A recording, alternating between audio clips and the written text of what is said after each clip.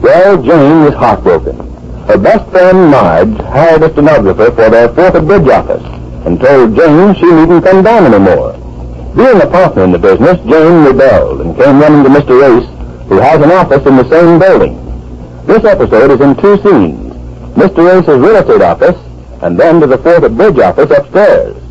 But first to Mr. Race, who has heard Jane's story and is trying to console her.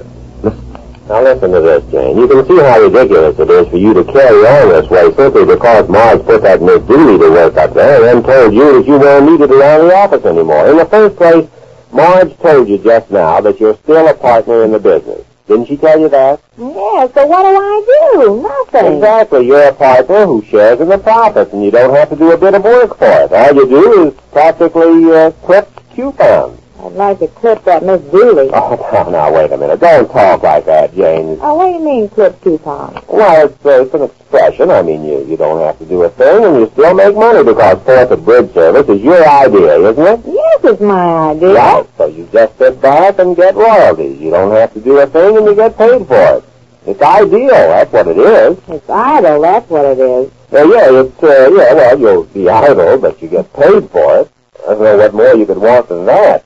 You don't have to come down to the office every day. You don't have to sit there answering phone calls or taking orders. But I like to do that. I was doing it so good, too. Oh, I know you were, Jane. And then she had to do this to me. Didn't tell me anything. Just let me walk into the office this morning, and I find that woman sitting there doing all the things that I've been doing. Well, Marge needs a girl who can take shorthand, a girl with office experience. Yes, it's the way she did it. She didn't even tell me about it. Oh, now, she did tell you. Marge told you she was quitting her job to devote her entire time to this new business.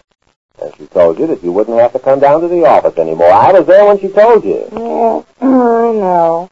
But she didn't tell me she was going to hire somebody to work there in my place. But it's not in your place. Well, whose place is she working in, if I may be so cold? Well, it's not in anybody's place. There wasn't anybody there the first 2 weeks. Marge was trying the business out to see if the idea would catch on.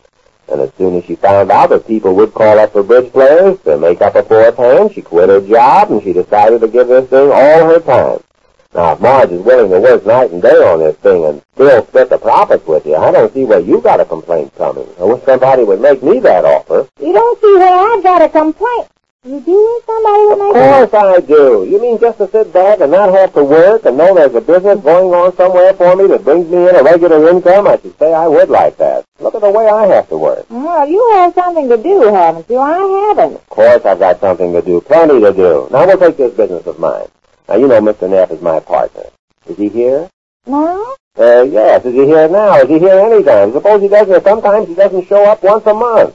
I haven't seen him in 6 weeks. And still, Mr. Neff is my partner, isn't he? Yeah. Well, I do all the work in this business, and he splits the profits with me. He does? Yes, that's the arrangement we made. Well, how did you let him do that to you? I didn't let him. I asked him to come in. He had the money. He had the influence. He's in a lot of businesses. He puts up money, and other people work for him, and he takes his profit. Well, of all... That's terrible, isn't it? No, it's not terrible. Some people are lucky that way, that's all. Some people have to work hard for their money, and others make it the easy way.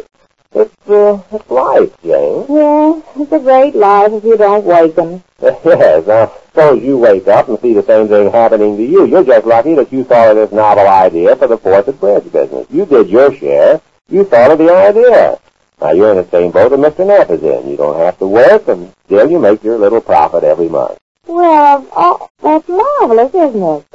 Yes, you see, it's marvelous when you're the one that benefits by it. Now, Mr. Neff is a silent partner in my real estate business, and that's what you are in the Fourth and Bridge business. Oh? Sure. Now, here's what will happen. The same way Mr. Neff and I do. Every month, I send him a statement of our business and a check for his share of the profit that we've made.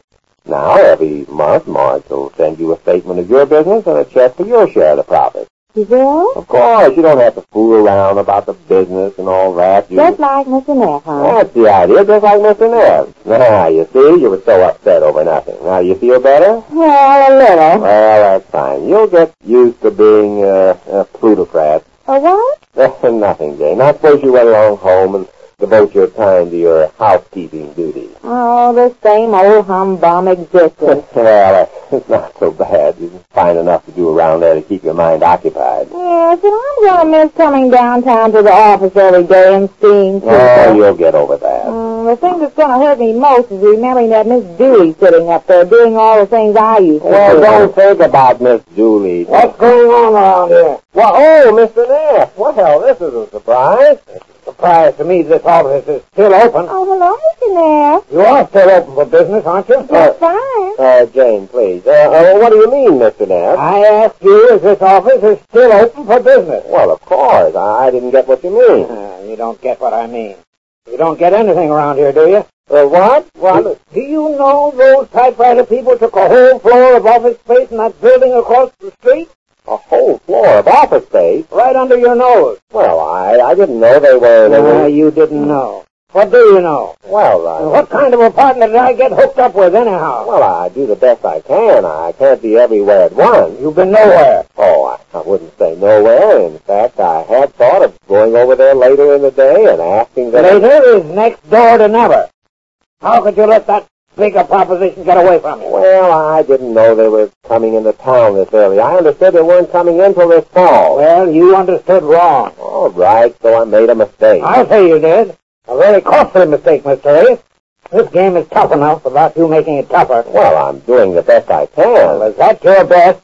And maybe I ought to move my desk in here and sit here all day and watch. Oh, I don't think that's necessary, Mr. Are you sure they've leased the space over there? Am I sure? He asked me if I'm sure. Yes, I heard him. Every real estate man in town knows they've leased it.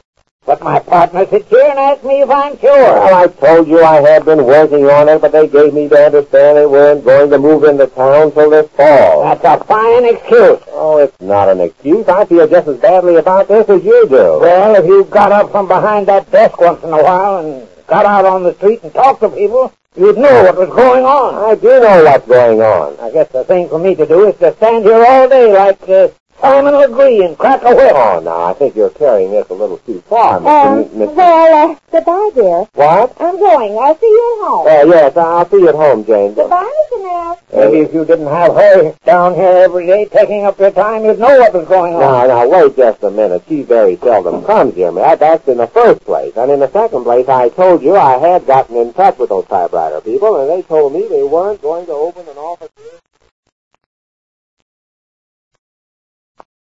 I think that'll be all the dictation for now, Miss Dooley. Yes, Miss Hale. Oh, file away these references on our bridge players, will you? They're very important. Yes, Miss Hale. I don't want to run up against another card sharp. From now on, we'll investigate each player thoroughly. Oh, make a memo of that for Mr. Jackson. Just say, no player can be hired without a complete and thorough investigation of his background, his references, and his character. Got that?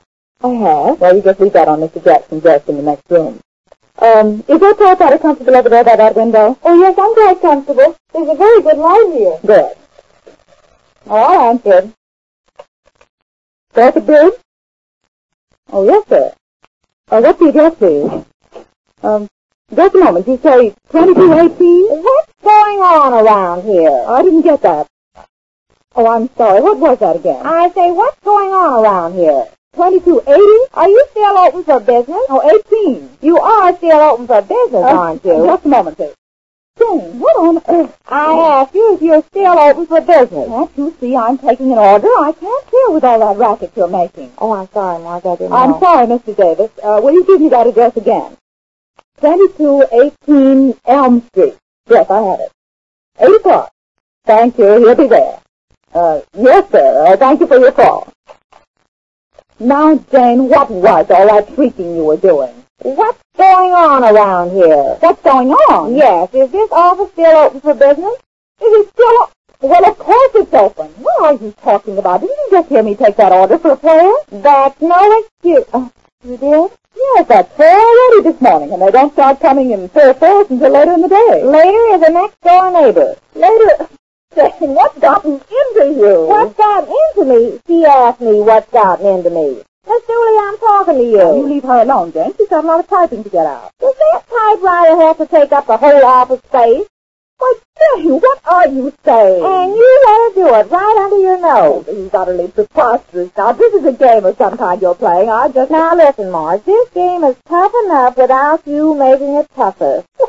Justin, I don't know what you're talking about, but whatever it is, we're too busy around here to take time out to figure it out. I guess I'm not a partner here. You are, of course you are. Well, I'm a silent partner. Well, you would be if you wouldn't stand there shouting indistinguishable things. If you're a silent partner, I wish you'd stay that way. And if you were the right kind of a partner, you'd get up from behind that desk once in a while and go out on the street and talk to people and ask them if they want any bridge players. Go out on the street and talk to people? Yes, somebody ought to do something around here. Miss Dooley. Now, leave her alone, Jane. Well, why isn't she typewriting? But she will if you get out of here and leave us alone. Well, maybe I ought to stand around here all day like Simone Legree and crack a whip. Simone! This is no It looks as if the silent partner is going to make herself heard around the Fourth of Bridge business. We'll learn more about that when next we meet the Easy Aces.